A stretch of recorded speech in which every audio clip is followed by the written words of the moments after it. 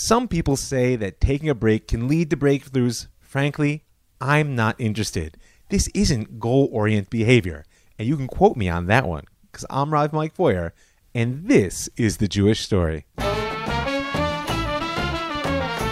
Heralds of Zion Part 5, Echad Ha'am, Max Nordau, and the New Jew. Hi folks, it's Rav Mike. Before you get going on this live series, I want to invite you to put your money where your ears are and help make Season 4 happen. You can go right now to my website, www.jewishstory.co, and you'll see a button in the upper right-hand corner there. You can click on it, become a patron, and give a little bit of per-podcast support. Or you can contact me at ravmikefoyer@gmail.com or find me at Facebook at Rav Mike Foyer, and I'll happily share with you the details of how you can support in other ways. If you want to hear that content, which helps you understand past and present and gives you the inspiration for building the future, put your money where your ears are right now and help me make Season 4 happen. As always, I want to thank the Pardes Institute, pards.org.il, for helping to make this class happen.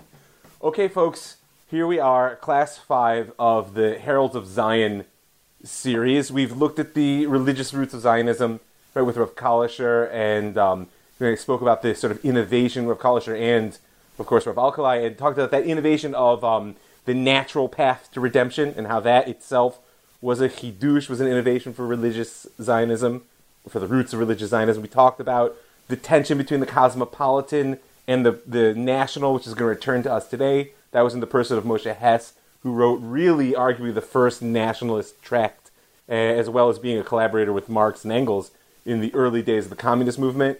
Then we moved on to Leon Pinsker, right? Pinsker, who really was the sort of first voice of political Zionism in that sort of vision of a mass return to territory. We spoke about the link between the Haskalah, the Jewish Enlightenment, and some of the sort of assimilationist roots of emancipation and how that played in. And last but certainly not least, last week we introduced Theodor Herzl, and we spoke about why is it that Herzl merited to be called the father of Zionism if we can sort of like find all these other heralds. And I want to remind you that the two elements that I tried to push in conclusion were, number one, his ability to capture the imagination, right? Both in his stature and charisma, also in his timing, right? And that's leads us to the second, which is there's something ineffable which is happening in the world as a whole at this point in history. And I had a discussion with someone here recently, or at least an email exchange, about the difference between causality in history and teleology in history. And it's one of the things that I want to keep sort of squarely in view right now. What's the difference? Causality in history goes all the way back to Herodotus, right, the Greek father of history, and the idea that the purpose of a historian is to gather enough factual information in order to understand what makes what happened happen. What are the causes which we determine to be the drivers of the effects, right? The classic example is who started World War I, right? So I'm sure there's enough education out there that a number of people might say, right, Gavrilo Princip, right, who was, of course, the Serbian assassin who killed Archduke Ferdinand, right? There was a single gunshot that literally killed tens of millions of people. At the same time, that's a little bit of a facile answer to say that one gunshot started World War I, because when you start looking at the deeper causes, you can talk about the balance of power in Europe. You can, talk about the tension between Germany and France, which had existed since the sort of the Franco-Prussian War. We could go quite far. So causality is a useful tool for understanding history, can unearth quite a bit. Another one for the Americans out there, if you ask someone what caused the Civil War in America, right? If you ask somebody in Boston what caused the Civil War, and you ask someone in Savannah, Georgia what caused the Civil War, you're likely to get very different answers. And that leads us to one of the problematics of causality, is that since there's an infinite frame, we could dig forever and unearth ever more sort of what are called proximal and distal causes, near and far, then the decision of what is a true cause has more to do with me and my analytical frames than it has to do necessarily with the absolutes of history. So looking backwards is useful in understanding what caused Herzl. And we spoke about the rising forces of nationalism, anti-Semitism as a political force as it was linked to that, right? The deterioration of the sort of cultural structure within Western Europe, assimilation, acculturation, right? Also the concentration in this sort of Hebrew Renaissance in Eastern Europe and the birth of a national consciousness, those are all certainly causes. But they're insufficient to explain why it is, at the turn of the 20th century, there was an eruption of Jewish national spirit. And that offers us a sort of a different frame, which is teleology. Teleology is the perspective that a process is going somewhere. It has an end goal, a purpose, and therefore it's the purpose, the end goal, which defines the process as opposed to the origins and cause. Right? And of course, we as a people have a belief that there was a promise by God to Abraham that our national mission, nay, the mission of creation, if you go all the way with it, is bound up with the re-embodiment of the Jewish people in the land of Israel. Which means that's from the divine perspective, it's an inevitable process. And what I want to look at today is not so much about the process and how it happens, but who do we need to be in order to make it happen? Because one of the big bones I have to pick, I just did it actually myself. One of the big bones I have to pick with Jewish nationalists, and I consider myself one of them, is the confusion between Jewish and Israel. Because the Jew, as many of us had a chance to learn together over the course of the last 2 years, in many ways is a product of exile. Right? There are no Jews in the Torah. There are no Jews in the Bible until very late stage. Mordechai is the first person called Yehudi. He and Daniel really give birth to this idea of a Jew, which is a shrinking down and restructuring of the vision of Israel as conceived by the Torah. And so therefore, the quite natural sort of transposition of, well, we're the Jews, we talk about Jewish history, this is the Jewish story, right? Because the last 2,000 years we've been the Jews, don't misunderstand me. But the transposing of the Jews coming back to the land of Israel is a little bit, what's the word I'm looking for? I'll go as far as say dangerous. It's a little bit dangerous. Because without the expansive vision of what it means to be Israel, the responsibilities and the obligations and the nature of the relationship between Israel and the world as opposed to the Jews in the world, what you can end up with is a very narrow nationalist project, which, I'm not going to do the analysis for you guys here, but I personally believe that many of the challenges we face as both an internal society as well as in our relationship to the world around us has to do with the confusion of what it means to be Am Yisrael and the fact that we are the Jews. And are we doing the work to become more than we already are in order to merit to the great gift, as I see it, that we've received in being here? So that's a longer discussion, but I want you to keep it in mind, because what we're going to talk about today, which is a somewhat long-winded introduction, is this concept of the new Jew. See, because we've spoken about personalities and the underlying sort of cultural, intellectual streams that heralded Zionism. Now I want to talk a little bit about the end goal.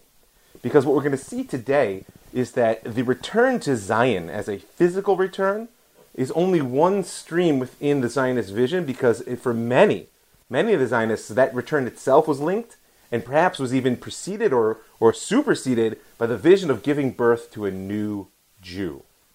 That in order to be the people who would merit the land, we had to become something more, something other than what we were in exile. And that's what we're going to speak about today. If you're not familiar with it, by the time we're done, you'll see that you were actually familiar with it, even if you've never sort of heard that sort of like fun phrase, the new Jew. And we're going to do that primarily through the narrative once again. We're going to return to Herzl and a couple of the characters that I referenced briefly around him.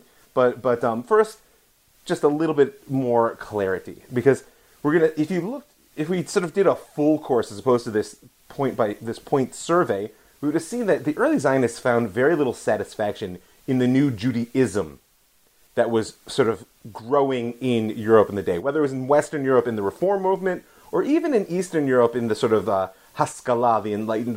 The Zionists just, they felt that no matter how progressive or pluralistic or emancipated it was, there was something missing. What they wanted was a new Jew. And because of the pressures that they perceived, and remember, we've talked about how anti-Semitism is a growing driver for this story. And whether we're going to talk about causality or not, I like to think of drivers. It is certainly a driver. One of the things that gives momentum to the Zionist story is no question is the rise of political anti-Semitism. And since we know the history, we know how the history of the Jews of Europe, I don't want to say ended, because there are still Jews in Europe, but let's say we know how it ended mid-20th century, right? And so therefore, it wasn't an illusion in their minds that the pressure was on. And because the pressure was on, it's going to become a discussion of revolution as opposed to evolution. Right? And the difference, if people have followed revolutionary movements throughout time, is that revolutionary movements have a tendency to be willing to sacrifice a lot of human beings for the sake of humanity. They tend to be idealistic movements, right? And in this case, Zionism is the re-embodiment of a nation. And therefore, the people are the material at hand for that project. And if you know a bit about the very difficult decisions that were made between the Zionist project and the Jews of Europe, particularly in the process leading up to the Holocaust, you might understand further how it could be that people who were avowedly committed to the survival of Am Yisrael, the Jewish people, might actually be willing to sacrifice Jews. Particularly the Jews that don't fit the mold of what they felt would carry the story of the Jewish people into the next chapter of the future. Right? And so, now, when we're talking about revolution, it's not just the sort of catastrophic and sort of an idealistic willingness to sacrifice. You guys understand how I'm using the word idealism there? In the sense that there is an ideal of what the Jew ought to be, and this Jew or that Jew, etc., may or may not match it. So therefore, I'm willing, right, to sacrifice in pursuit of the goal of creating a new Jew a lot of the Jews themselves. Not necessarily pushing them off a cliff, but I might make hard decisions educationally, politically, socially, financially, which will save a core that will be transformed and sacrifice what I deem to be the periphery. And I see someone commented in the chats here, racial nationalism, that is coming in our story quite quickly. So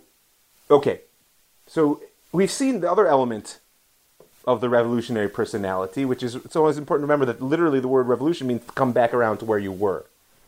Because though I say new Jew, there will always be an element of returning, as we say, the crown to its original glory. This sense that the revolutionary is actually fixing the problems which have accumulated over time. We're getting back to who we were always meant to be. We saw this in Chassidut, those of us who got to learn a little bit about it together, in the claim to be a return to the prophetic origins of Torah, and in its sort of anti-clerical break with a lot of sort of the rabbinic structure. It's a classic element of Chassidut. You see it in Shabtai Tzvi's movement, where we first encounter this idea of Shlilat HaGalut, the negation of exile, that in order to really be redeemed, we don't have to just physically leave exile. We have to leave everything which exile has created within us. That's going to become a major pillar of Zionist thought and culture.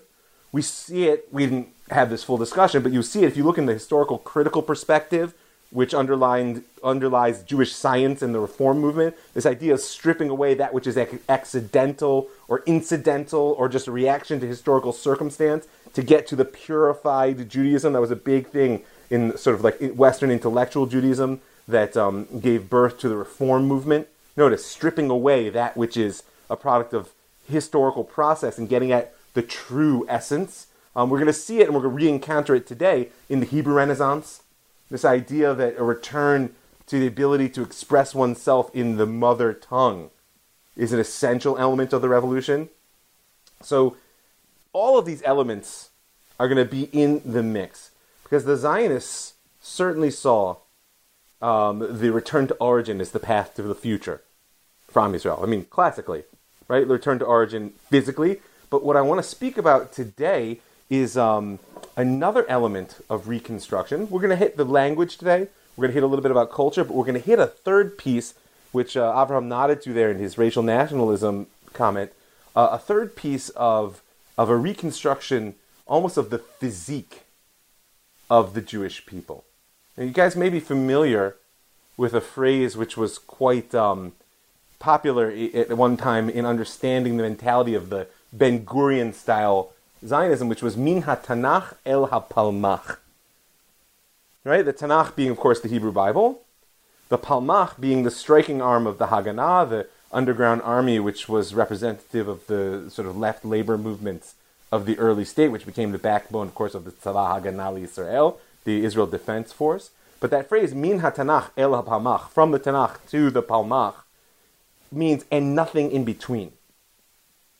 It's an idea that in order to sort of move forward to the ability to exercise power once again as a people, to be a free people in our land, as Herzl phrased it, we have to return to our biblical origin, mighty warriors, re-embody it in modern guerrilla warfare, the Palmach, and we need to skip everything in between. And if we were going to do a full sort of analysis of that stream within Zionist thought, as opposed to just putting it on the board as part of our whole mosaic, so we could talk quite a bit about the impact that has on literature, on what's known as Zionist historiography. Anybody here grow up in the Israeli school systems? Now, my kids are all born here, and it's shifting, but you can look that up until quite recently in the history of Israel, the frame for history was basically like classic biblical, and then like the Dreyfus trial onwards. The idea that there was a rich 2,000-year history in multiple countries, etc., was painted over at best, and usually portrayed as just endless suffering and torture by the goyim. So who wants to know about it anyway? Had a question here: is that does that mean goodbye to the Tanakh? No, it's a good question.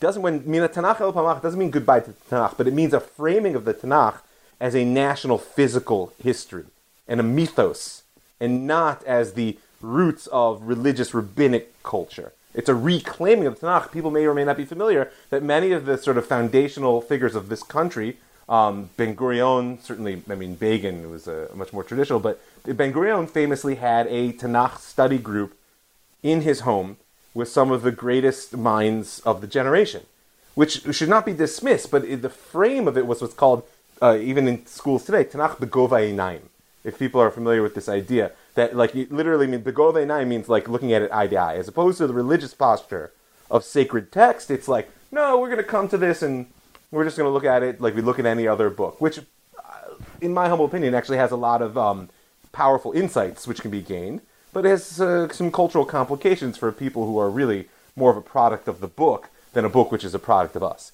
So this is the frame for the new Jew. First of all, it's a revolutionary movement, and that means in its idealism, its willingness to sacrifice what is toward what must be is quite high. And number two, it's a sense of coming back around to origin, which means it has to find a new relationship to everything which lies in between. And that relationship, maybe chuck it, maybe reprocess it, repackage it, but however it's going to be done, it's not going to be what I would call the evolutionary cumulative, which is that I am a product of all my experiences. It's going to be an idealistic attempt to strip away the past in order to create something new.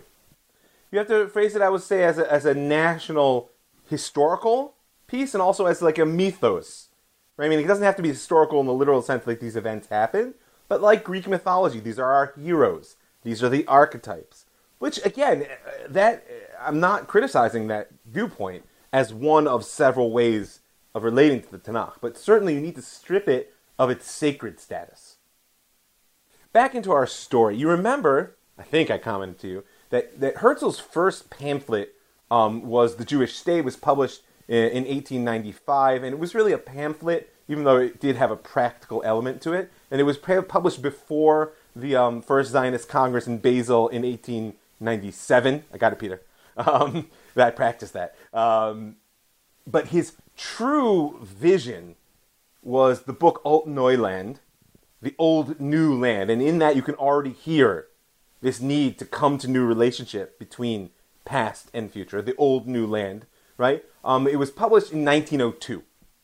Published, of course, originally in German, because that was the sort of sophisticated language of the time, plus it's what Herzl spoke, amongst other things. It was actually, interestingly enough, translated into Hebrew by Nachum Sokolov, and the title in Hebrew was Tel Aviv, Hill of Spring, which is itself a quote from the book of Yechezkiel, and that was the inspiration for the naming of the modern city Tel Aviv.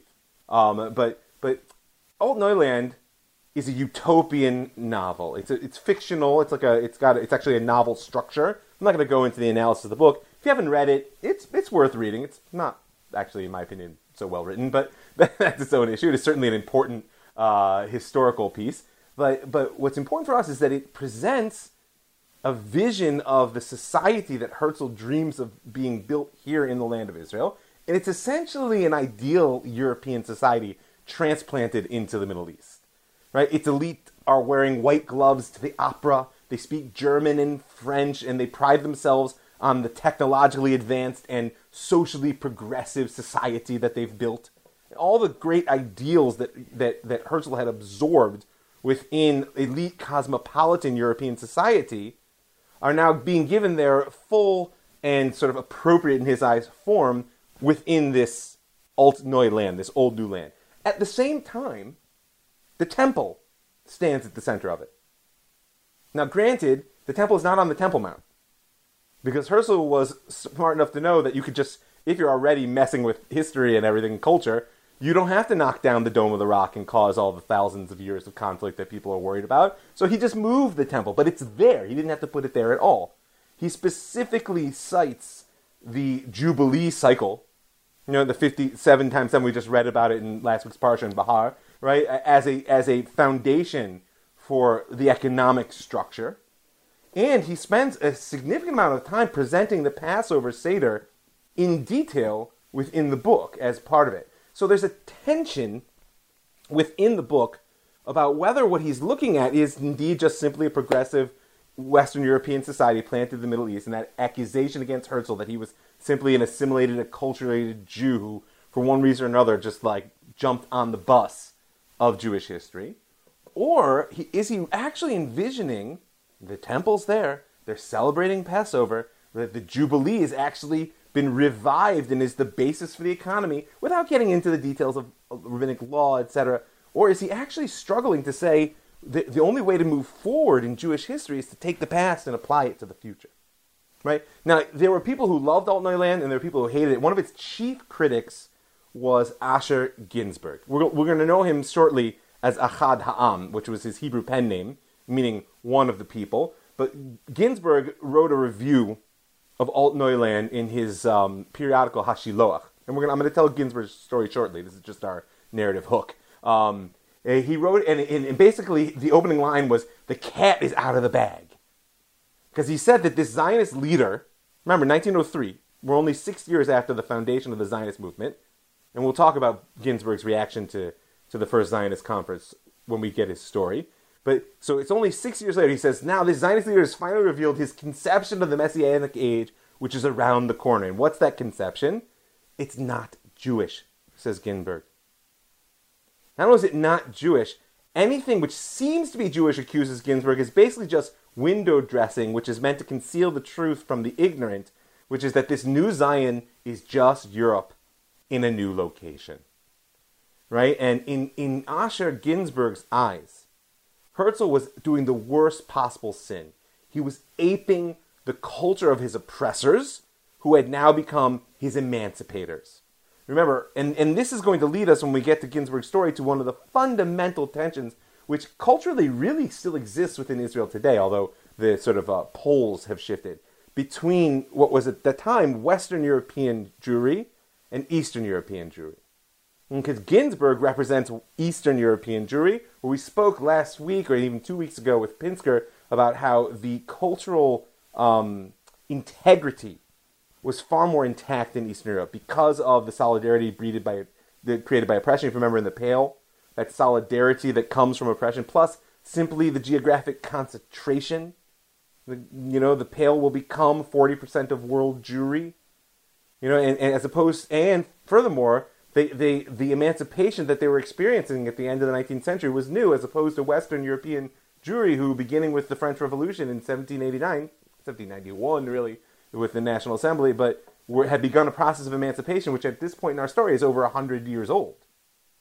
Right? So these two poles are going to play a very important role. Today, by the way, if you just want to understand, those poles have been replaced really by Ashkenazi versus Sephardi in a lot of the cultural discourse. That the Edot Mizrach, the communities who are descendant from those who left North Africa and the Middle East, will often take the position of having a more sort of deep cultural integrity, as opposed to the Ashkenazim, Germans, and Eastern Europeans have been lumped together. Again, it's broad, gross generalization, but and in representing a much more European ideal outlook. It's something which deserves its own discussion. But for our purposes, Ginsberg accuses Herzl of revealing himself in Alt-Neuland as doing the ultimate sin. Right? He is what Ginsberg calls in one of his famous essays that we'll mention, mental and spiritual slave. Because he's aping the culture of his oppressors who have become his emancipators. So in order to really appreciate the critique, we have to understand the critic. So who was Asher Ginsberg? Asher Tzvi Ginsberg is born in 1856 in a small town near Kiev, that's in the Pale, of course.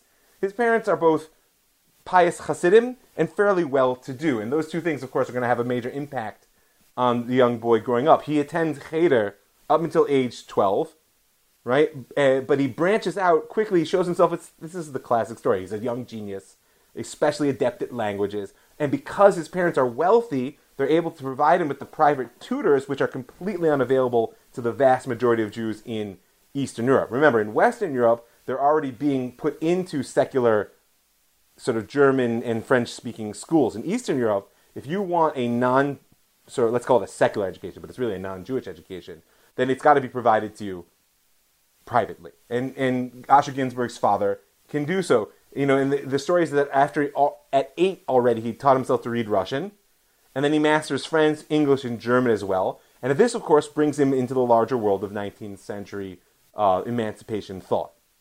Right? And because of that, he loses faith in the traditional Hasidic perspective and lifestyle while he's still an adolescent. And if you recall, I mentioned to you the sort of foundational conflict between Hasidut and the Eastern European Eastern European emancipation, the Haskalah, right? And we didn't really flesh it out fully, but for our purposes now, remember the accusation of the Maskilim, of the Enlighteners, was that the Hasidim are obscurantists. It's one of those words which never gets used, but is actually quite accurate. The point being that if you want to live a satisfying life, you have to just obscure the Enlightenment knowledge, the critical historical perspective. You have to obscure the fact that we are living in a state of oppression and need to take some agency and fix it. And if you're willing to do that, you can live a good life. You can have a deep spiritual life. You can have profound social fabric. You can have a sense of faith and meaning which permeates every aspect of. But, say the Maskilim, you just have to do it by putting blinders on. And that is exactly what the Maskilim were either unwilling or unable to do. And so, at this young age, Ginsberg has the blinders removed through his capacity to read multiple languages. He never really gives up the romanticism, however, which also lies at the heart of classic Hasidic thought. And we're going to see that actually has a deep impact on his story and the brand of Zionism, which he eventually, in many ways, fathers.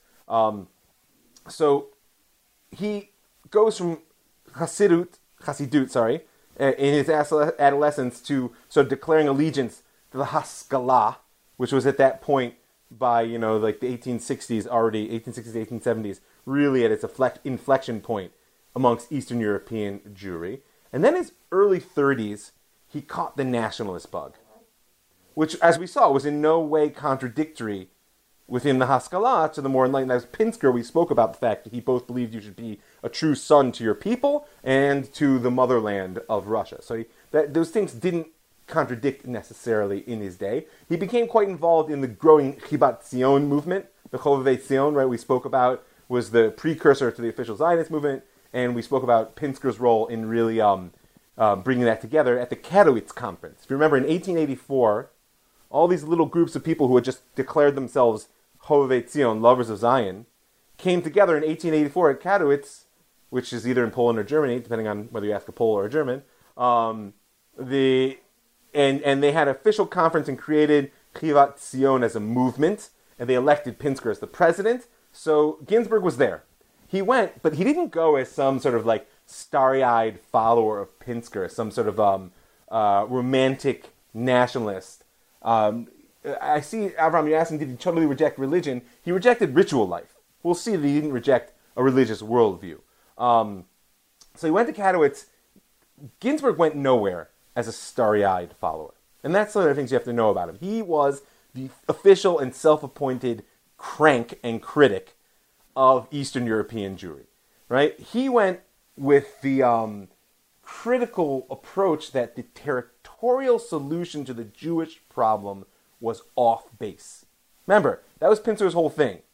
Auto-emancipation, the Jews are like a ghost amongst the nations. The problem is Judeophobia, as he called it, and the solution is to reconstitute ourselves like a people like all others, and then we'll be normal, as if the Jews could ever hope for such a thing, right?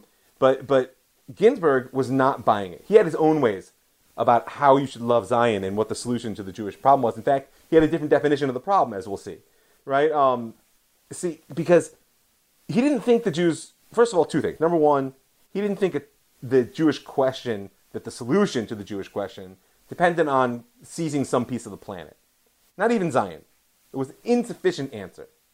Number two, he didn't think that the Jews could be saved piecemeal through sort of like buying one farm here, one farm there, or even through mass colonization, even of that ancient homeland. Why? Because he, despite the fact that he'd left the ritual life behind, as Avram asked, right? He still was a chassid in his heart. And he knew, Rahman al-Liba boy, right, that God wants the heart. God wants the heart. And if you take a bunch of people who don't know what it means to be a Jew, and you drop them in Zion, they're just going to be a bunch of confused people in Zion. They're not going to be a people, right? And he felt that so long as the love of Zion, Chibat Zion, remember he's at the Katowice conference, right, was seeking its outlet solely in agriculture or building refuges from anti-Semitism, it would never really be an answer to the underlying Jewish question. Right? He felt that the focus of the whole Chibat Zion movement, because we're before the Zionist conference, should be first and foremost on preparing the hearts of the people for its own nationality. Now, this is a very big shift. And it's a very important understanding, is that Ginsberg is arguably the first person, certainly to articulate a program, and he might have really been the first to raise the issue, that it's just not a given that the Jews are a nation. I mean, you can speak in idealistic terms. Yes, the Jews are a nation, the Torah calls Am Yisrael, and blah, blah, blah. But functionally, Ginsberg says, when you look around at this Jew, and that Jew, the Jew in Western Europe, the Jew in Eastern Europe, the Jew who's now moved to North America, etc., we don't have any national sentiment. It's not like the Germans who, like, you know, you sing a song and you play a marching band, he says, and like, there's a whole section of the society, the culture that starts to, ooh, you froze. So it's not like other nations in Europe, like the Germans, who are the classic nationalist group, where if you play the right song or you quote the right, if you play the right song or you quote the right poet, the national sentiment stirs, and the key is, of course, not as an end unto itself, but you can get them to act. Because Ginsberg didn't disagree with the idea of resettling the land of Israel, as we'll see. The problem is that if you just drop a bunch of European Jews in the Middle East, they're going to be a bunch of confused European Jews in the Middle East. They're not going to be a people, right? So his solution, as I said, is preparing the hearts of the people for its own nationality. What the Jewish people need is what he called a cultural awakening, right? They had to stir the spirit, and the primary means for this, as we're going to see, is what's called the Hebrew Renaissance. Right? And we'll speak a little bit about his approach to language. So basically at Katowice, 1884, the founding conference that brought together all the little bits and pieces of the Chovevei Tzion, the Lovers of Zion movement, into a full movement. At Katowice, he really began a battle against political Zionism that would last to his dying day, and in fact continues as a split within Jewish thought today. Right? Political Zionism sees the problem of the Jewish people as anti-Semitism, and therefore the solution is repatriation. Right? And in particular, it kind of splits between pragmatic, which is like, okay, repatriation, but we're going to do it one goat at a time, one farm at a time, or sort of classic political Zionism, we're going to get the powers of the world to grant us a large chunk of land. But either way, they identify the problem as anti-Semitism and the solution as repatriation. Cultural Zionism, as it will be called, identifies the problem as assimilation, as acculturation, as a loss of national spirit. Therefore, the solution will be a revival of national spirit. which, of course, the physical land of Israel is an important component of that, but it's not an end unto itself. There will be others. You're familiar with labor Zionism and A.D. Gordon, who's coming, etc. And if we had more time, we would speak about everybody. But for now, I want you to appreciate the difference between cultural and political. Ginsberg continues within the Chivat Zion movement. He even forms his own secret society that he calls the B'nai Moshe. I think it's called B'nai Moshe. I have my notes here. The B'nai Moshe. It's just such a wonderful issue. I love to have this image that you have a small handful of Russian Jews meeting in secret, thinking that they're going to, through propagating their vision of a national spiritual awakening, they're going to bring redemption, even though it's secular redemption. Right? Sounds crazy, right? Except if you listen to the names of the original B'nai Moshe, was Asher Ginsberg himself, Chaim Nachman Bialik, Yehoshua Revnitsky, if you're familiar with him, probably less so, Chaim Weitzman, Meir Dizengoff. Meaning, it may sound crazy, but all of those men have streets in Tel Aviv named for them. Probably in Jerusalem too. So, crazy is, but it's a fairly impressive effort. So the B'nai Moshe was really, it didn't really go anywhere in itself except when you just look at the membership. But it did have an important expression in sort of Ginsberg's seminal essay in 1889. Again, this is before Herzl. In his 1889 essay, which is Zulo Aderech, this is not the way. And it's really the essay that transformed Asher Tzvi Ginsberg into Achad Ha'am, this sort of culture figure that I am one of the people, and speaking as one of the people, I'll tell you which is a good way and which is not. He says, for many centuries, the Jewish people, sunk in poverty and degradation, has been sustained by faith and hope in divine mercy. The present generation has seen the birth of a new and far-reaching idea which promises to bring down our faith and hope from heaven and transform both into living and active forces, making our land the goal of hope and our people the anchor of faith. Notice that's Chivat Zion, which would become political Zionism. And he's not opposed. He's just worried about the time frame and the fact that the essential flaw of political Zionism, and this is important to appreciate one of the big differences between Acharam and, say, Pinsker, Herzl, etc. He says it's the focus on individual well-being as a motivation for building what was destined to be a national home. Now, it's often missed that there's a very sort of bourgeois, almost colonial spirit in early political Zionism. And if you look in both the Jewish state and in Alt-Neuland, Herzl is, I know, awkward Freudian slip there. Herzl is selling a vision of the good life. And one of the things that Ginsberg will make multiple trips to the early settlements within Ottoman Palestine, sort of fact-finding missions. He was a person that would never write about something unless he actually knew what he was talking about.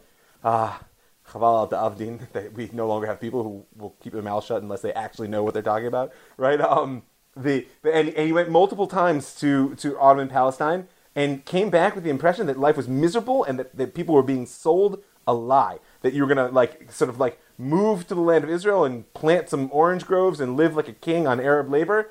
It's just not going to happen. Later, if people are familiar with the history of Zionism, there's going to be a complete shift within the pragmatic realm of political Zionism toward labor as an end unto itself. That heal the land and heal yourself, Jewish labor. That's on the horizon. Right now, there's political Zionism, and there's cultural Zionism, and the idea that you're going to sort of catch the wave of immigrants who are fleeing Europe for America. Remember, we talked about the storms in the South from 1871 to 1881 and the vast disruption that from 1881 to 1920, that 2 million plus Jews leave Europe for America. And a lot of the sense of urgency amongst the early Zionists was we want to divert that stream. And just imagine, it's impossible, but just imagine if 2 million Eastern European Jews had fled the Pale of Settlement for the land of Israel in pre-World War II. It was really pre-World War I. It was a fundamentally different history, right? But it didn't happen. But it was that urgency to sort of catch that wave, which was then sort of expressed through an attempt to sell a colonial dream of like profitable homesteads, lucrative business opportunities, thriving Jewish villages, none of which existed. And so Ginsberg was pointing out, not only is that just dishonest, it's a failure because in an attempt to sell individual well-being as a motivation for what needs to be a project of national reawakening. He says, until the Jews awake to themselves as a nation, individual accomplishments will not last. He says, all the laws and ordinances, all the blessing and curses of the law of Moshe, and here Abraham is a bit of your answer to whether he ceased to be a religious person, right? All the Torah, he says, has one unvarying object, the well-being of the nation as a whole in the land of its inheritance. The happiness of the individual is not regarded. It's often missed, by the way, even by people who say Shema twice a day, that God is not promising you or me that if I do what's right, that the rain will fall and the crops will grow and the sun will shine. God is promising, whatever your theology is, just from a narrative standpoint, God is promising the people. And he says, the individual Israelite is treated as standing to the people of Israel in the relation of a single limb to the whole body. The actions of the individual have their reward in the good of the community. And this is where one to chassid, always a chassid. Once you see this language, that every Jew is a limb of the whole body, right? This is someone who has learned chassidut, who also probably knows Tomer Devorah, the classic sort of moral, ethical, mystic text of Rav Moshe Cordovero. And that's a language he probably took straight from the Tomer Devorah. But anyway, so he says the way ahead is not this immediate cultivation of the soil of the land of Israel, but a cultivation of the national soul within the people of Israel. He says we ought to have made our first objective to bring about a revival. Inspire men with a deeper attachment to national life and a more ardent desire for national well-being. And at the end of his essay, this is this seminal essay, This Is Not the Way, Zulo Derech, he throws down the gauntlet and basically declares the entire practical program of Chibat Zion a mistake. He says, this then is the wrong way. The heart of the people, that is the foundation on which the land will be regenerated. And the people is broken into fragments. And then he quotes Bamidbar, El'enu v'lo ata, ashrenu v'lo karov. Right? He says, I'll see it, but not now. I'll behold it, but not nigh. He knew that you couldn't rush an evolutionary process. And that the revolutionary desire to just uproot the people and plant them in the land of Israel was going to fail. Now, notice he's messianic as well, because if you look at the end of that pasuk, it's a star has gone forth from Yaakov and a staff from Israel. He hasn't given up. He's a chassid at heart, but he has a different sense not only of pace, but of course of focus and method. Now, there's one more piece here before I'll pause for a second, and we'll get in a little bit into the Hebrew Renaissance. It's important to note that Asher Ginsberg was not just, as much as he liked to cast aspersions at his opponents that they were products of non-Jewish thinking, he, of course, was also a product of the enlightened thought of his day. And in this idea that culture develops inexorably in an evolutionary process is a hallmark of what's known as social Darwinism. Now, social Darwinism is one of the most influential and least sort of paid attention to, there's probably a better way to say that, streams of late 19th, early 20th century thought. Social Darwinism, right? People are familiar with, if I said to you, who coined the term survival of the fittest? Most people would tell me Darwin. So it's not clear that Darwin ever said such a term. But Herbert Spencer, the father of social Darwinism, absolutely did. And social Darwinism, in a very simplistic fashion, is the application of the ideas of evolution to societies and cultures. And the reason that Spencer puts the emphasis on survival of the fittest is because he had an image of world cultures at war. And that strong cultures survive, weak cultures are destroyed or at least subsumed. And much of the racial theory and the sort of ideological justification for European domination, which will play itself out in the North Americas as well, right, has its roots in Spencer's thought. That being said, he had a few very important ideas that Ginsberg had certainly absorbed. Right? Number one, that human societies are a type of organism. By the way, this is not unique to Spencer. If people are familiar with Hegel's thought, it was also a very important part of Hegelian thought. But they're the type of organism, and they're products of slow and mostly unconscious development. right? Through which they become more complex and well adapted. That's both provided that they survive to become the fittest, right? And furthermore, every society as an interlocking system of all these parts means that if you find one piece and shift it, you can transform the society as a whole. Now, Ginsberg is not interested, so to speak, in the survival of the fittest, nature, red, tooth and claw domination stance. He's interested in the question of how do you shift an organism? Right? What's the piece in this complex matrix of society, of Jewish culture, that he can shift and therefore push an evolutionary process toward a deeper attachment to national spirit? And the answer he's going to give is language. But I'm going to pause there, because I'm going to talk a little bit about the Hebrew Renaissance, and then we'll come back to who was his, what we call Bar Plugta, who was his opponent in this process of the new Jew. So questions, comments, things you guys want clarified or deepened so far in Ginsberg and this idea of cultural Zionism as opposed to political Zionism. He will come eventually to formulate his approach, which we were going to come to later, but I'll just say it now, as to the land of Israel as a... the question was, is it clear that he actually believed that Zion, that the land of Israel, needed to be the center point? Because if you recall, there were other people, Pinsker amongst them, who were what we call territorialists. They just felt like there needed to be some home. No, Ginsberg is attached to Zion, and he sees it as a national spiritual center. Ultimately, he develops a whole vision about an elite portion of the Jewish people who will live there and develop the culture, and that will radiate outward, awaken the national spirit amongst the masses, and then eventually he does believe in all the Jews returning to the land of Israel. He's not an opponent to the Zionist project. He's an opponent to political Zionism's mechanism and their identification with anti-Semitism as the problem, and the sense of a rush that's producing, as opposed to assimilation as the problem. It is a much slower, more gradual process to shift the culture than it is to sort of like hold off the bad guys. Peter and Aviva, guys, had a question there? Well, first of all, American Indians and slavery, it would be post facto. A lot of that doesn't need an intellectual underpinning. It's just brutal survival. I would say, like, ifcha mistabra. When Spencer looked at the way things have been done, he said, well, it's clear that European culture is superior because they were able to do these things. But yes, social Darwinism will become the underpinning for much of what's known as racial theory in the sort of late 19th and into the 20th century, which itself serves as justification for Jim Crow laws in particular. Not so much slavery, because slavery had already been in existence for long, but the Jim Crow laws, this idea that there's a legal justification for the inferiority of African Americans, and therefore they should be kept in a subservient legal position, right? And then ultimately, yes, the eugenics and the racial theory of the Nazis will draw quite deeply from Spencer. One of the problems is that Spencer also was an incredible social observer and had, I think, personally, very important insights on the natures of societies and their evolution.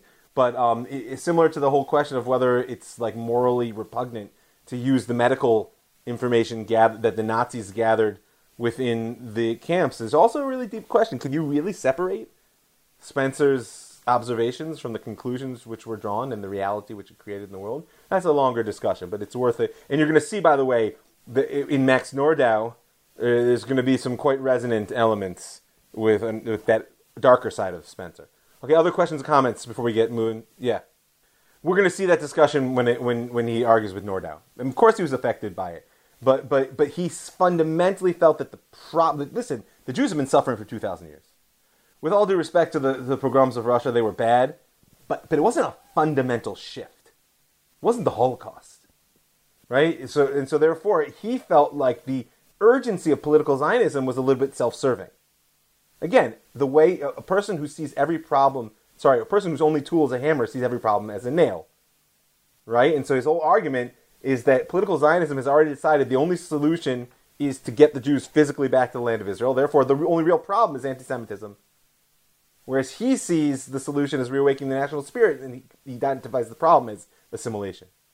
Listen, these guys all traveled around. They were complex individuals attached to many cultures. There's a cosmopolitan element even in Echad Ha'am, I would say. Okay, other questions or comments, clarifications before we get back in the flow. Okay, if people something comes up, don't be shy to write it down in the chat stream. I'll try to relate to it as I can. So like I said, within Spencer's thought, this idea that every society, every culture, if you will, is there's an organism of interlocking parts, and that if you could figure out which one is the proper lever, that you could actually shift the culture, and in Echad Ha'am's case, you could awaken this national spirit that he was after, led him to the conclusion that language is the keystone component of culture. And he was not alone in this. We've mentioned several times that language plays a critical role in late 19th century philosophy, certainly in romantic nationalism, right? And so he's certainly not only Echad Ha'am, but like just one of the world at this point in that sense. Because, no matter how heterogeneous a society is, if they share a language, then they share some commonality of concepts and values that draws them together. And so he wrote, in fact, a very important observation, in my humble opinion, that language functions by processing experience on an unconscious level and making it available on a conscious one. It's an important point I just want to clarify for my own purposes, that the primary sort of function of language is not communication, it's conceptualization. And therefore, language is way more than a technical tool for establishing connection between people or delivering information. It is the way in which we construct our world. So therefore, if we want to live in the same world, which is his goal, we must share a same language, right? I have a lot of observations here. I'm not going to get totally into it. Let's talk history. It's together with this, the Echad Ha'am is a deep believer from the Hegelian and certainly Spencer's standpoint that every nation has an essential nature, which is meant to find sort of expression through its evolutionary process, and therefore the language that a nation has is not just a record of its development, but it is the repository of its national spirit. And there's Hegel, if people are familiar with him, sort of in his classic form. And therefore, a people that ceases to use its language for everyday usage, for their collective engagement of the world, as it were, they don't lose their literature. That's written down in books on shelves, right? But what they lose is sort of the living nerve cells of memory, that ability to connect the past into the present that gives you some sense of guidance for the future. And that's what Echad Ha'am is after. He's after the ability to sort of speak our world into being together, not as German Jews, French Jews, American Jews, but as Israel, right? Bialik, who was arguably one of his chief students, or disciple, probably is a better way to say it, he says the following in his great, by the way, a wonderful essay called Language Pains by Bialik. I highly encourage you to read. He says, a truly living language is produced by life and life's literature. It does not detain its offspring in the womb, rather is fruitful and multiplies constantly and of itself, releasing creative power in its due season. A truly dead language has nothing but the writing on tombstones, work done by the stone cutter at a time of dire need. Not so our language. Now he's speaking about Hebrew. A pseudo-living language that gives birth to very little and leaves much tucked in her womb. It is our role to induce the birth. And this, in many ways, expresses this dilemma that these poets of what's called the Hebrew Renaissance really felt. Echad Ha'am wasn't a poet, he was an essayist, but Nachman Bialik, Shaul Chernikovsky, right, they were struggling with this sense that they didn't have a language within which they could articulate their present-day experience. One of the ways that you could look at this is, I have here a quote from Chernikovsky, who, if you're familiar with the history of Hebrew literature, Chernikovsky is a difficult figure. He's a difficult figure. Some people look at him as a hero of Hebrew literature because he freed it from its particularism. Some people see him as a traitor because he introduced like non-Jewish conceptual frameworks and ideas into Hebrew literature. But Chernikovsky says, a mute person, will stand and listen. What is for me? Who is for me? A foreigner, a stranger in their world. A foreigner only narrowly plotting my path. His experience is he's a stranger in the non-Jewish world, but he's only narrowly plotting his path because the language he wants to use to become himself is so underdeveloped. In that same essay, what he speaks about is that what it's like to grow up as a poet, commanding a language which can describe the temple in Jerusalem, which has a complex angelology and can tell you about the habits of demons, but has no words for the trees he's looking at in the forest around him. It can't describe the undergrowth that he's walking through. Just think about the sense of alienation there. That if he wants to reach back into an ancient mythic past, he has a rich vocabulary. If he wants to experience the present, he's got to be a foreigner to himself, and of course he's seen as a foreigner to the native speakers of that language. That sense of alienation is exactly where Ahad Ha'am is going to push. He's going to push on it deeply through his classic periodical Hashiloach, but if we're really going to talk about the Hebrew Renaissance, I should probably give credit where credit is due, and at least recall, of course, Eliezer Yitzchak Perlman, who is also known as, come on folks, Eliezer ben Yehuda. Eliezer ben Yehuda. So this is the time, and I'm bringing in a lot of personalities here, so I don't want to lose the general picture. We're talking about the new Jew. Right? Ahad Ha'am, right? The political Zionists said the new Jew, Shmoo Jew. What do I care about that right now? We need to just get the Jews we got and get them safe and put them into the land of Israel, or frankly into Uganda or some piece of territory. Granted, in the end of the day, they were committed to Zion as Zionism, but not as a sort of a redemptive vision, but rather as a pragmatic approach to solving the problem of anti-Semitism. Ahad Ha'am has a sense. Oh, someone asked how to get the name Ahad Ha'am. That's what he called himself. That was his pen name. Ahad Ha'am says no. That'll never work as an end unto itself. The problem is assimilation. And the solution, therefore, is awakening the national spirit. And we have to create a new Jew, a Jew that has learned to speak his native language, and therefore, by reaching into the roots of his linguistic past, can create a present which will get us to the future we want. And he himself benefited directly from the efforts of a titanic individual in the history of the Hebrew language, which is Eliezer ben Yehuda. So briefly, because I don't want to sort of like lose the string, just, he was born in 1858, Eliezer ben Yehuda. He was born as Eliezer Yitzchak Perlman in Belarus, once again to a Hasidic family, much like Asher Tzvi Ginsberg, like Ahad Ha'am. And like Ahad Ha'am, he began his education in the world of tradition, and of course encountered the Enlightenment. Actually, for him, it was his Rosh Yeshiva, who was a secret enlightener, who started slipping him all these sort of secret philosophical works. He eventually learns Russian, which frees him in many ways. He goes on to, of course, to marry his tutor, right? Young Jewish woman who taught him Russian, marries his tutor. He wakes up at a certain point to the nationalist spirit. Again, I'm just showing the arc of so many of these people.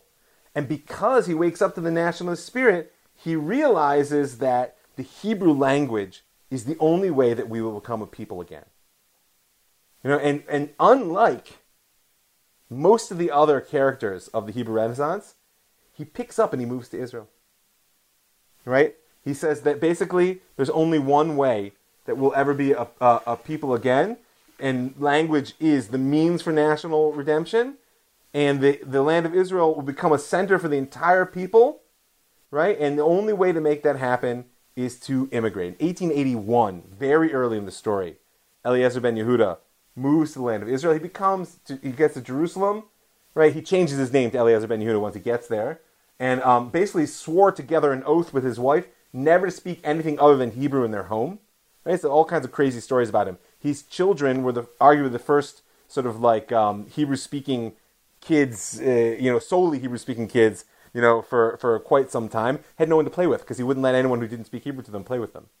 And he was this crazy character who grew peyot and dressed in traditional garb so that he could go to the different yeshivot and bati midrashot in Jerusalem to try to clarify the meaning of words. He was consumed by this idea that the rebirth. Notice he didn't create the Hebrew language. He wanted to rebirth it as a vernacular. And that's critical. Just remember Chernikovsky. And that's when people speak about Hebrew. And Hebrew was a living language in its day. People, Jews from Germany who wanted to communicate with Jews from Yemen or it was a language in which there was a cross-cultural. But most of that communication wasn't about the world in which we lived. It was reaching into the roots of our past to find some means of communication.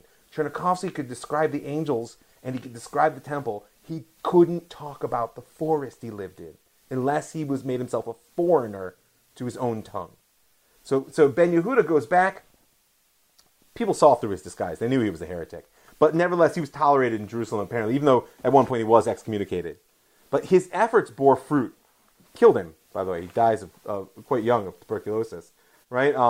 In 1910, he began the publication of a dictionary, which in the end was a 17-volume set of the complete dictionary of ancient and modern Hebrew. It didn't finish until well after his death.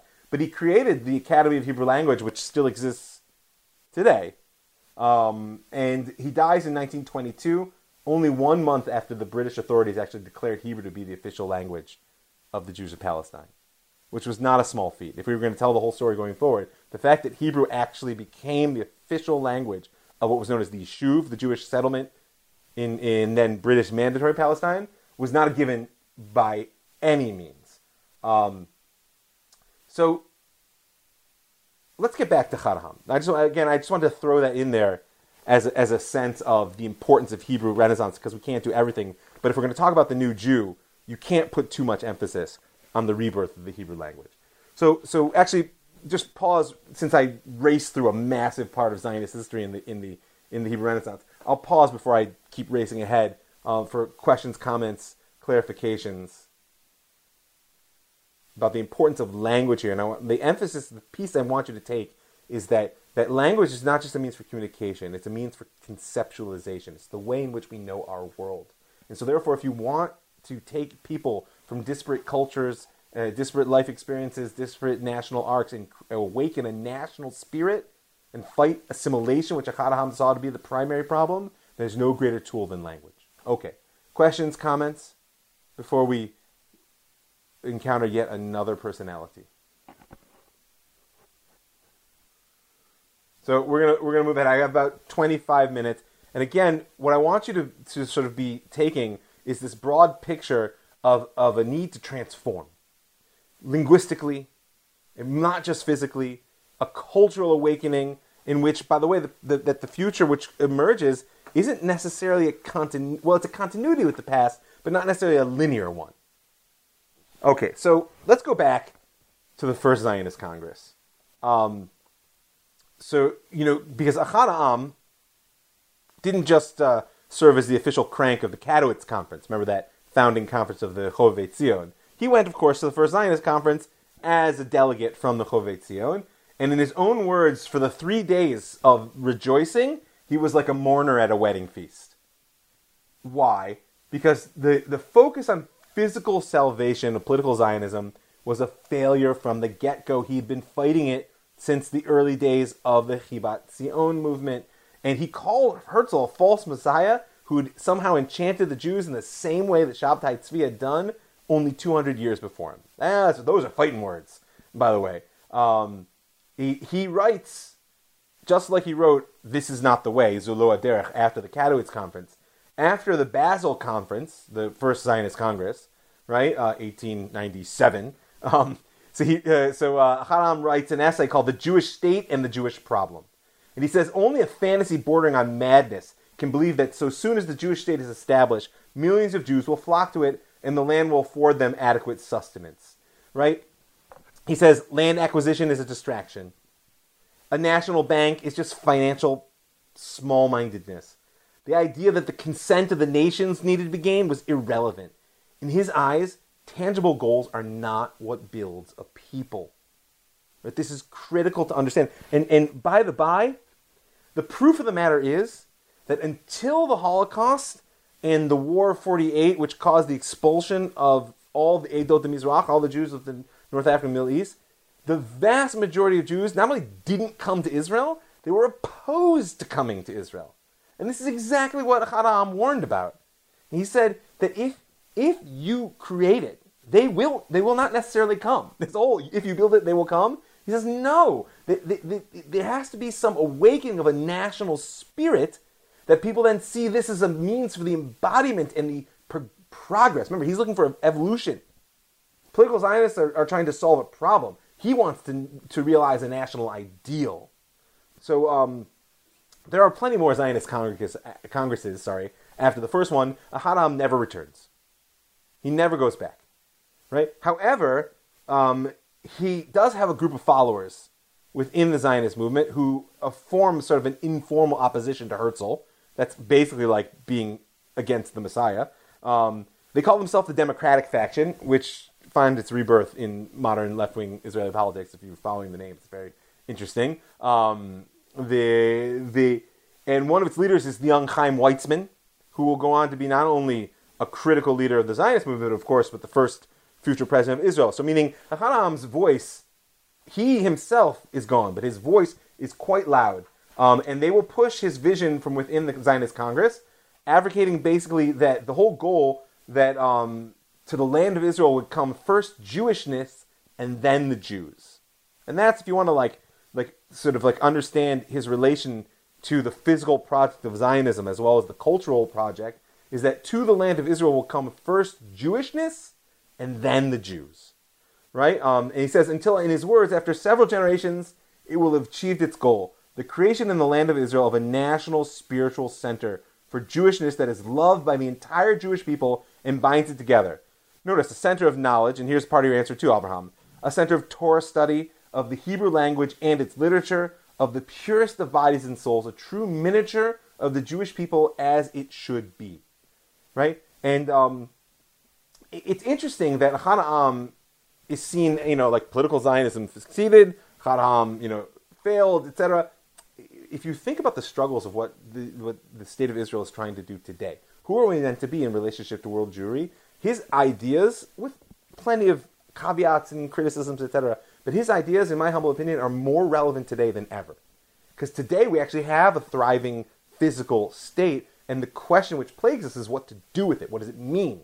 How is it an expression of a greater sort of progress of Jewish vision? However you understand progress.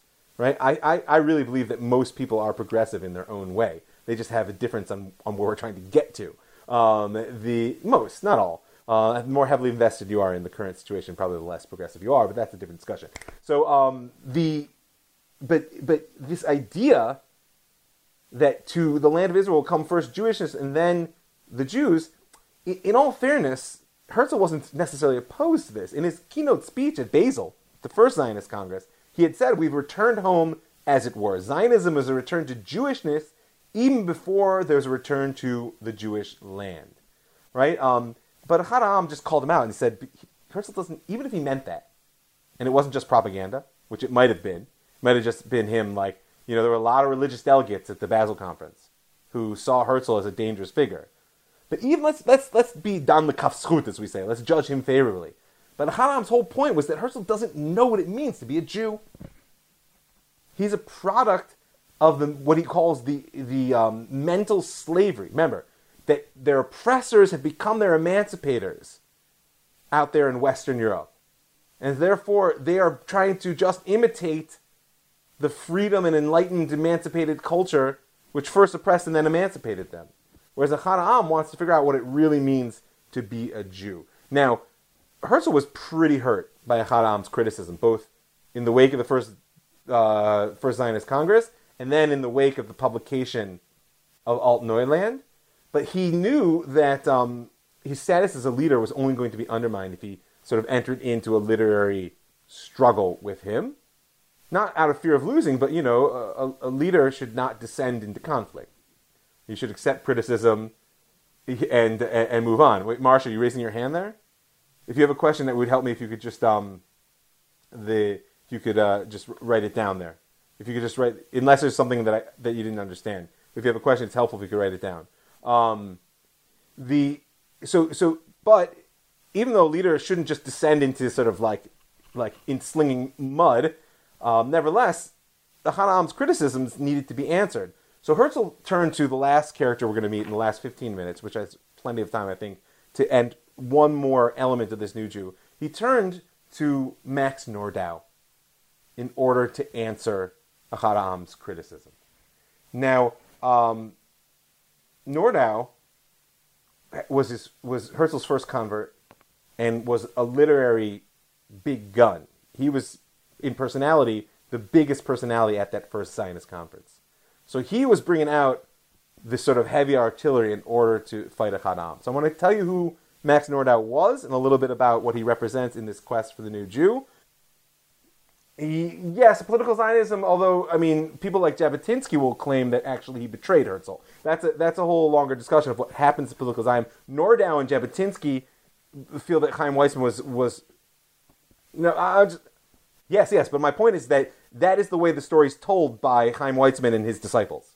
But the revisionists, the sort of counter-narrative of Zionist history, see Chaim Weizmann as having betrayed the fundamental principles of political Zionism. That's a longer discussion I can't get into. But so your question is yes, and there's a lot more to that story. You are not incorrect. It's just there's one narrative in conflict with another there. Other clarifications, things people want to ask or say?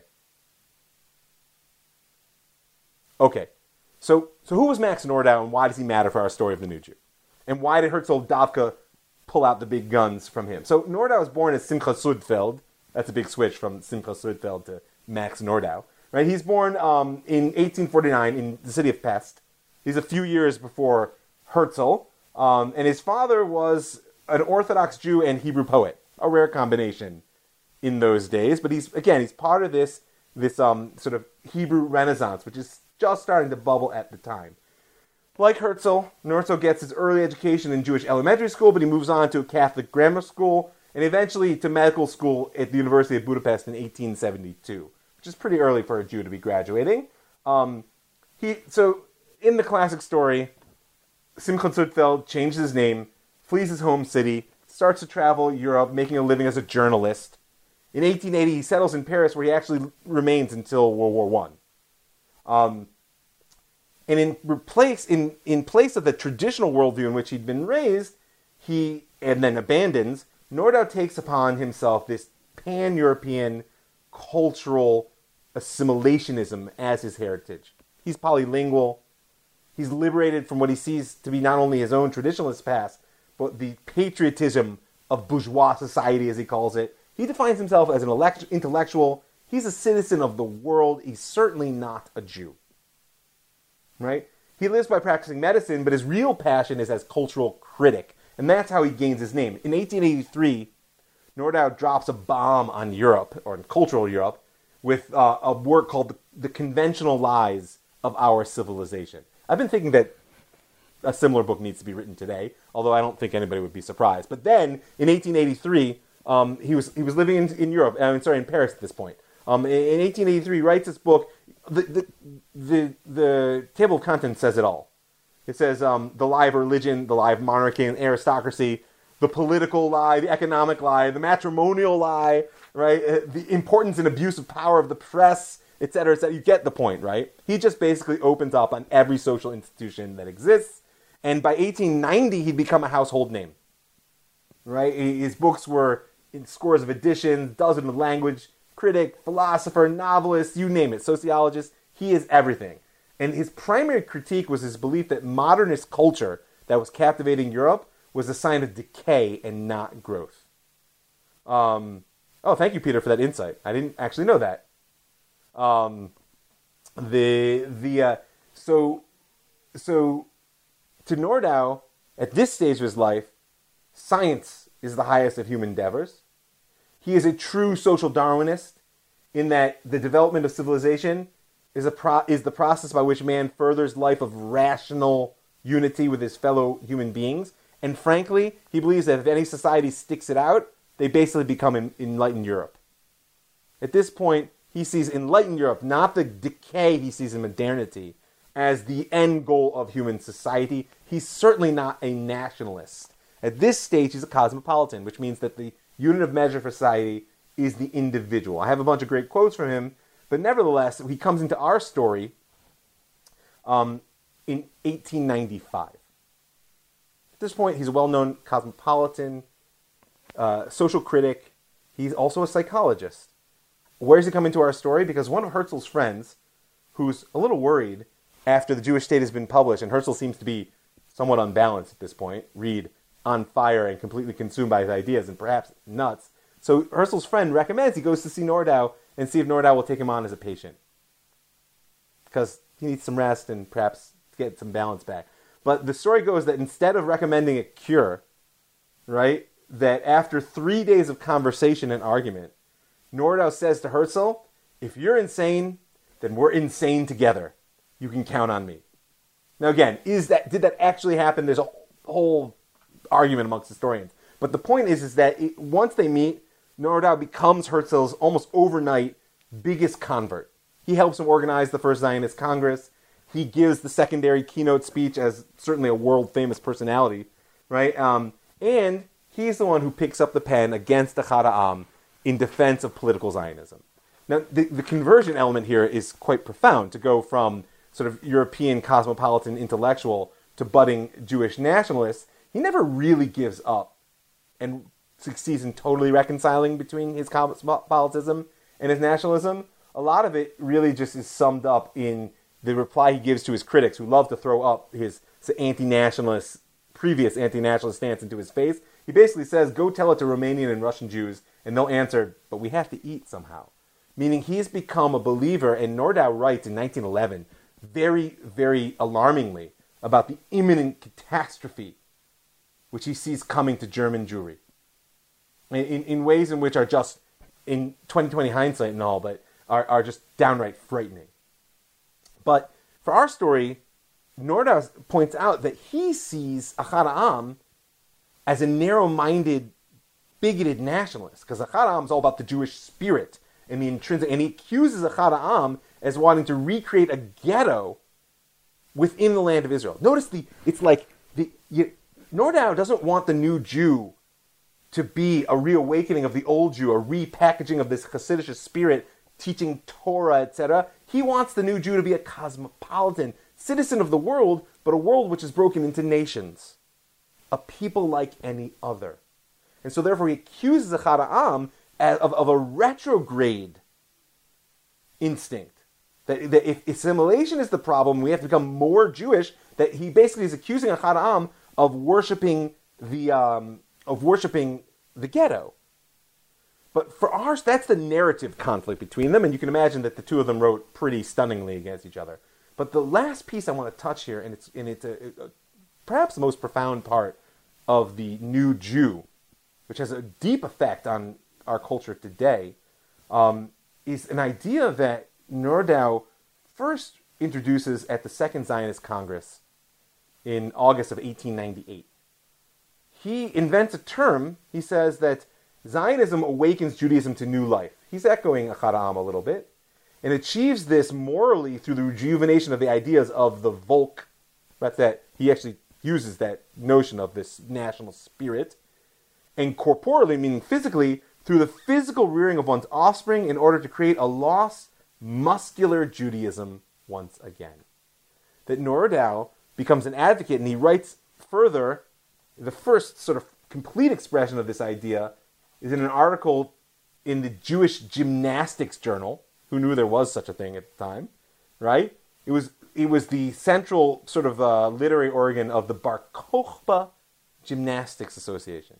He writes, history is our witness that such once existed, but for long, all too long, we've engaged in the mortification of our flesh. Right? He says, I'm expressing myself imprecisely. It was others who practiced mortification on our flesh, and with the greatest success, evidenced by the hundreds of thousands of Jewish corpses in the ghetto, church squares, highways of medieval Europe. In the narrowness of the Jewish street, our poor limbs forgot how to move joyfully. In the dimness of our sunless homes, our eyes developed a nervous blink. That what we need is a muscular Judaism. And he goes on to praise Bar Kokhba as a person who was willing to either come home carrying his shield or carried on it, right? Which is an old Greek expression of like either win or die in battle, right? He praises the name of the choice of this gymnastics association as the Bar Kokhba Association, and he says that Bar Kokhba was a hero who refused to suffer any defeat, and when victory was denied to him, he knew how to die. And he was the last embodiment, listen to this, in world history of a battle-hardened and bellicose Judaism. Battle-hardened and bellicose Judaism is what you have in Israel today. Love it, hate it. You need to understand that it was Max Nordau, from a philosophical perspective, who realized that without muscular Judaism, neither cultural Judaism neither cultural Zionism or political Zionism would ever work. Because whatever your vision was, you needed to fight for it in the world. And it was Nordau who basically single-handedly revives Bar Kokhba. He doesn't just revive him. He sort of redeems and he regenerates him. Bar Kokhba today, for many people, is seen as a national hero. That his whole Zionist educational approach to Bar Kokhba as a national hero, that's not how the Gemara looks at him. You read the Yerushalmi. He is not a good person. Right? And yet it's Nordau who begins a process of placing Bar Kokhba as a central figure in Zionist thought. Muscular Judaism. Right? He's looking for, he says, without a generation of physically fit, nationally minded, and militarily oriented Jews, that any territory that the world powers grant us is going to be lost to the brutal nature of the times. And the reality is that one of the questions about the new Jew which needs to be asked is, how is it possible that within the space of one generation that the Jews as a people can go from being fuel for the ovens of Europe to defeating the combined armies of the Arab world and liberating the city of Jerusalem? Whatever you may think about what comes after in politics, etc., that simple fact, in less than 20 years, to undergo that transformation wasn't because Max Nordau said we need a muscular Judaism. He understood that again, political Zionism, which saw anti-Semitism as the problem and repatriation as the solution, or cultural Zionism, which saw assimilation as the problem and the reawakening of the national spirit as the solution, neither of them would have any reality in the world, said Nordau, without a muscular Zionism, a muscular Judaism that was truly a process of re-embodiment. And I got news for you. That the sense of shame and even loathing that many of the sort of secular, more military-minded, physically oriented, whether it was the part of this movement which engaged in the labor movement of the early 20th century, or whether it's the more military elements of it by the mid-20th century and sort of like the 1950s, etc., right? The very difficult relationship which exists to this very day between the Israeli secular military structure and the embodiment of the old Jew in the Haredi world, much of it has its roots in these conflicting images of, is there a new Jew, which is a necessary element for the reconstruction of the Zionist project? And this new Jew speaks Hebrew, is muscular, has an awakened national spirit, and has been physically embodied in the land, right? Under his own agency, right? Or actually, is that a deviation from the path of Torah and mitzvot and service of God, and a relinquishing of the process of redemption to where it, so to speak, rightfully belongs in the hands of God and the Messiah? Right? You can hear that, and at this point, there's 3 minutes left, and I feel like, though there's a lot at the end, I just want you to appreciate all these elements of a struggle to create a new Jew. In many ways, are much more foundational than the philosophical questions of like how should it best be done, or what's the ideal. And this is the place where Nordau has much more impact in many ways than any other thinker of his day. He understood that whatever your ideas may be, if you're not willing to carve out the space and fight for it in the world, certainly in the day in which he stood, then you will never see them reach fruition. So I'm going to stop there. I really appreciate you guys' focus and attention and the hard work that's been done in this whole series. Just to remind everyone that the series is all up and online on Pardes's wonderful Elmod platform. So if you didn't get to hear some of the earlier classes, or you want to listen to them again, all you got to do is just a click away. I'm sure Deborah, who's here with us now, once again, is more than happy to help you with information. And thank you, everybody. I want to thank a few folks before I sign off. I want to thank the folks that give their hard-earned money for making the show happen, keeping it free and widely available. I want to invite you to join them. Go to www.jewishstory.co. Find that button in the upper right-hand corner and click on through the little bit of per podcast support. Put your money where your ears are, people, and help make Season 4 happen. Or send me an email, robmikefoyer@gmail.com, or a personal message on Facebook and I'll happily share with you the details of how you can support in any other way. I want to thank the Pardes Institute, pards.org.il. I want to thank the Land of Israel Network. That's thelandofisrael.com. And I want to thank you for listening. I'm Rav Mike Foyer, and this is The Jewish Story.